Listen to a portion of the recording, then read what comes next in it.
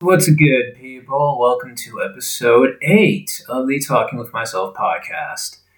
And we're still on this weeaboo trend. We're still going to talk about strategy in anime. I want to give a small little critique. It's rare. Well, it's not rare. It's odd to find good strategy consistent in anime that deal with fighting, politics, war, even romance. Oh god, especially romance. Look at all the fucking harems out there. But yeah, so Dragon Ball Z, Yu Yu Hakusho, those are examples where strategy is displayed once in a while. Effective strategy is displayed. A good example of shows that have consistency with people learning or planning ahead or coming up with things to better themselves as battle is like, as we talked about before, Rising of the Shield Hero. An older anime would be Hunter x Hunter. Let's see, what else? Sword Art Online, and that's just to name a few. But we're not going to focus on individual one-on-one fights this episode. We're going to get into the other aspects where fighting, combat, and strategy are well used in anime and also in life. We're going to go on to group battles. Not so much wars, not yet at least. We're talking about like 2 or more people versus 2 or more people. Or one person versus like a group. And a perfect example, getting back to Hunter x Hunter, is in the game arc where they're near the end and they play the dodgeball game. Now, this isn't a traditional fight, but it is a battle. And it's fucking epic. Now, if you haven't watched Hunter x Hunter, that's totally fine. You can feel bad about yourself later. But the dodgeball scene is very interesting, very intense, because they're at the final stage of this little tournament thingamajigger. They've gone through everything else. They've gone through sumo wrestling. They've gone through boxing. And this is the last thing. And it's a whole group versus one guy, which is the enemy. I can't remember his fucking name. He's some purple motherfucker. And he's very powerful with Nen. And he makes duplicates to be his teammates. So on the other team, it's 4 motherfuckers with one guy who has a similar ability on a weaker level that makes 2 like Nen copies. And it's just the one guy with fucking like 6 copies. And he'd just be wrecking them throughout. But it's interesting how it starts and builds up and how it shows strategy. They display the rules, how dodgeball works in this particular scene, players inside the field versus outside the field, ricocheting. Like, they cover all their bases, which is very considerate and very well thought out, because anybody knows how to play dodgeball. Not as many know like the core rules, and even then, even fewer would be able to use those rules to their advantage, where it's like they learn the rules and then they bend them. They don't break them because then they would lose. They bend them to their advantage, and it is bent to their disadvantage by the game master, the purple motherfucker. And it's fucking amazing. Now, throughout, everybody is using their Nen abilities and using their skill sets in ways that can help them. And new abilities are shown throughout, like switching out Nen users, like switching out the main Nen user for the Nen clones, and combining Nen clones to take stronger hits with the dodgeball. People are hiding their hand. They're not showing all that they can do, because why would you? You don't show your enemy all that you can do, because then he's prepared for you. And that's done with both the shock and awe, and later on, when it gives hints to characters' abilities in the future, i.e. Gon's full potential with the rock, paper, scissors move. And it also shows the limitations of other people's abilities, like Killua's electrical abilities, where he didn't really do shit with them during that whole thing. And it's like, you can't just make an electric ball, like stun a motherfucker, and then he drops it, and it's good? Like, what the hell? I mean, maybe they could have used Nen to minimize the damage, but what the fuck? This dodgeball scene is a very specific example for different types of strategy to get different types of wins. Because they could have gotten a win by technicality, but they abandoned that goal entirely and try to go for a win out of sheer, we are better than you, lick our dicks. That's why near the end, when Gon's trying to get the ball, but he passes out from using so much of his Nen, they still would have won. But then Hisoka wants to be like, no, we're going to get this official win, when he uses his bungee gum abilities and just like ricochets it back. He's like, ha, I caught you, bitch. It is at this point that I have to apologize for the technical difficulties. I was using the wrong mic. Now, Thankfully, this is only 4 minutes in, and if you stuck for this long, I greatly appreciate you, because I'm not spending all that time recording that crap. It was a massive brain fart. I'm glad I caught on to that. Now, where the fuck was I? Oh, yeah, strategy. So, group strategy is... Legitimate group strategy is rare to find in fighting and action animes, but it is not that difficult to find in sports animes, which has been on the rise in the last half decade. With the swimming team anime, the basketball anime, there's a baseball anime, and now there's a skateboard anime too. So those are all prime examples of people strategizing, learning on the fly, incorporating techniques, all that other cool shit against opponents. Moving on from these group battles, we get into bigger scale battles, like actual fucking skirmishes and wars between thousands of people versus thousands of other people with different types of troops, infantry, cannons, horse, flying motherfuckers, Gundams, let's see, what else, snipers, magicians, Gundams, and tankers and tanks, and of course Gundams, because this is anime. Now, Gundam... mechs, whatever the fuck you want to call them. Mobile Suit Gundam did play a lot of strategy into their big galactic space battles, but that was also kind of mixed with whoever has the most wildest ass ability to take on the opponent. Sometimes it was the protagonist, sometimes it was the enemy of the protagonist at the time. It's just classic, like what anime be doing. There are some animes, though, that did handle war with respect, well, not respect, with careful consideration of how you would win it. It's not always just, I have the bigger cannon, so I'm going to win. My schlong is larger, so I could just slap you with it and you'll fall. It's not always like that. In anime, in the real world, it's a completely different thing. But, no, so... a good example of this is Code Geass, where literally in the first couple of episodes, the main character, Lelouch, gets thrown into some fucking skirmish that's happening into one of the zones in Area 11. He gets some god-tier Deus Ex Machina power, and then he comes out and gets a fucking mech, and he starts controlling other people who have mechs. Now, on the surface... he seems like a smart motherfucker because you see him play chess. You think, oh my, he knows a lot about strategy. But then you get to the battle, and you can see him pulling off some simple things. He steals the enemy's equipment. He abuses the fact that they all have the same frequency and that they're all giving off the same signal. So he can intercept the enemy's communications while at the same time giving off feints, like shutting off their signals so that they don't show up on the enemy's maps. Now, trying to get into the technicality of how he's doing all of this right off the rip, even though he's never piloted any of these things his entire fucking life, would be way too much for me to do, because it's Lelouch. He's fucking Deus Ex Machina plot armor bullshit. I still love Code Geass, though. But yeah, so he's giving off feints. He's also flanking enemies, coming them to come from the straight direction and then catching them at a diagonal angle. You can see it on the maps in the first couple of episodes. And he's also giving off these sly comments like N1 Mark 30 degrees, and you'll continue your assault, and all this other dumb shit. And this is also on a broad picture, a clear sign of guerrilla warfare. He's facing a literal, like, world superpowers army, and all he has is some stolen equipment, some rifles, some machine guns, and a bunch of fucking domestic terrorist, freedom-fighting refugees, whatever you want to call it. And it's classic guerrilla warfare tactics. Avoid and evade, flank, small versus big, so you have to keep picking off your enemy. And it's shown very well.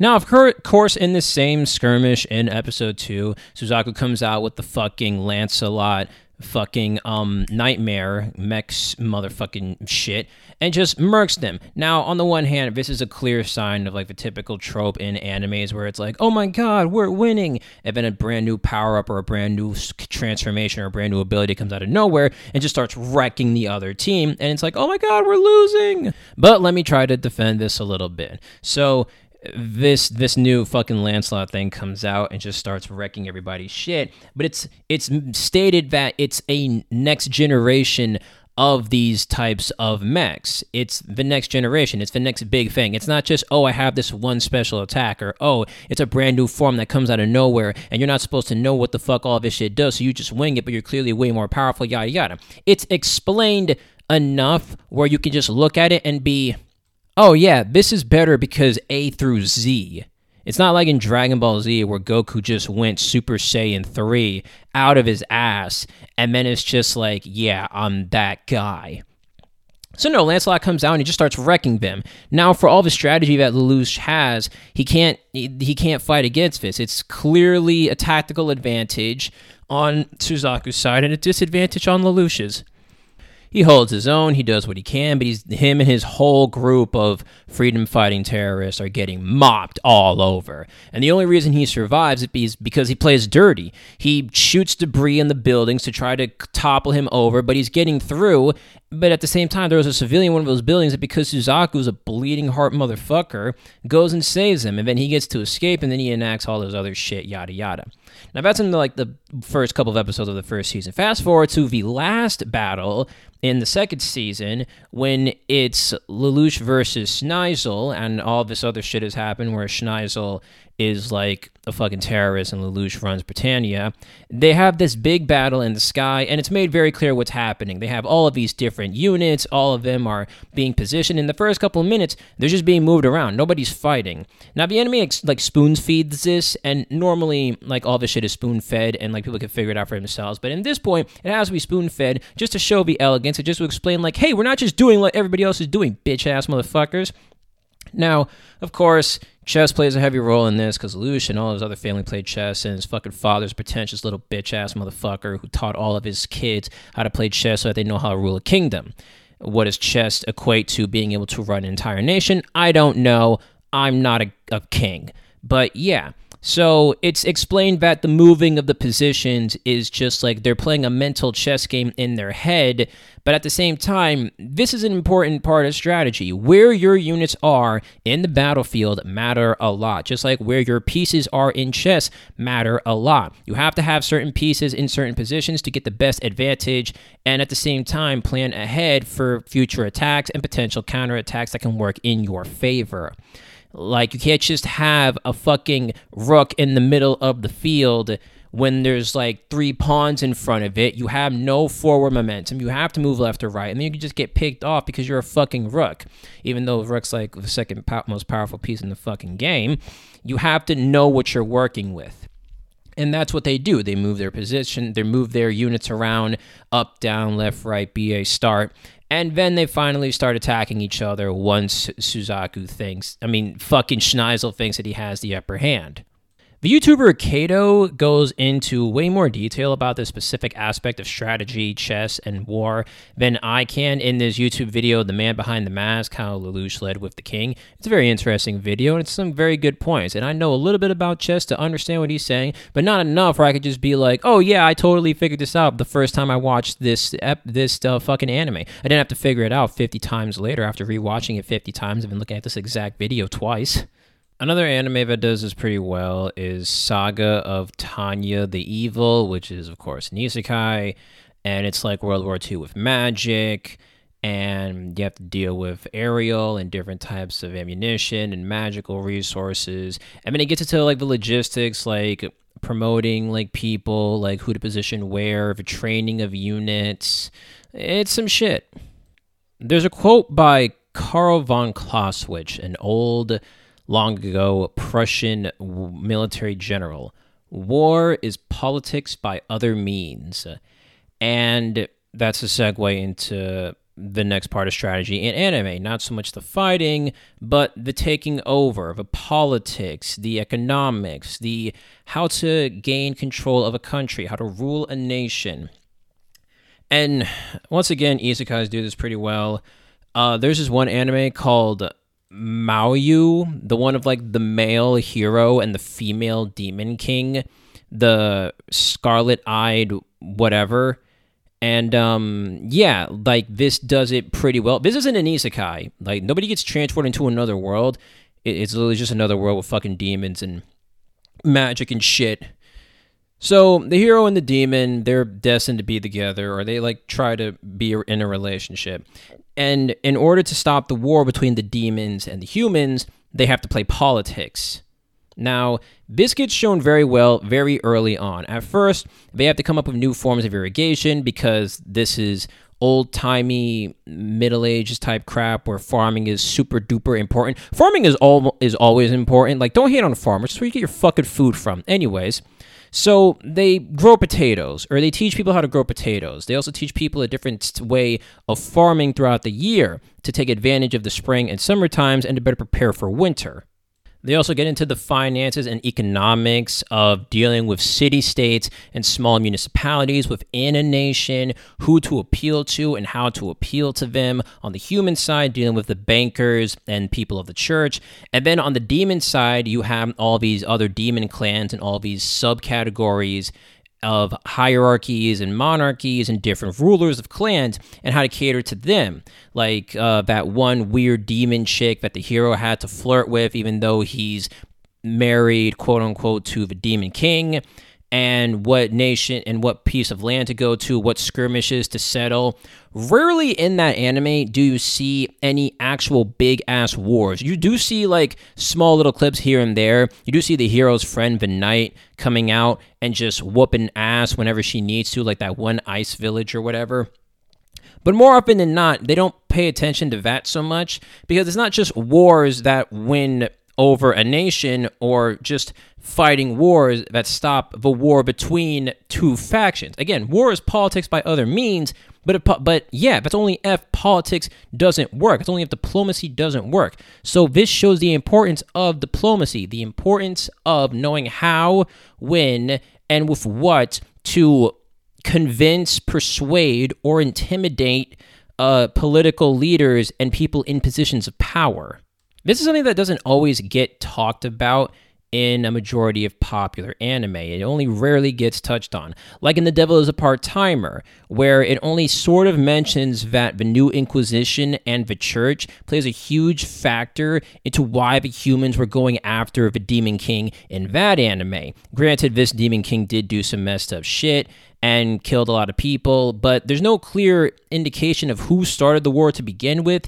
You just assume, like, oh, demon bad, humans good, because of course, but obviously there's more to it, and the church plays a significant part in manipulating things to their advantage, regardless of if it actually helps people or not. And then you have the anime K, where you have all these different groups with these different powers, and there's leaders, and they're all, like, fighting each other. But at the same time, they're not just fighting. They're trying to negotiate. The Red King is in prison. The Blue King is doing some other fuck shit. And then the White King is kind of, like, fucking up the structure of power. You can't just always whoop somebody's ass. More often than not, you have to parlay. Spice and Wolf is a perfect example of playing politics and knowing the ways of marketing and trade and economy, because the main character is a tradesman or a trader, whatever the fuck it's called in that universe. And he learns of different materials that are useful in different cities, what's good where, what is in season. You have to be really knowledgeable about this shit, and you have to know a lot of people in a lot of different groups, in a lot of different categories. You have to know other traders, you have to know bankers, you have to know some guards, you have to, like, know people that are in the know, and it's important. Might does not always make right, my friends.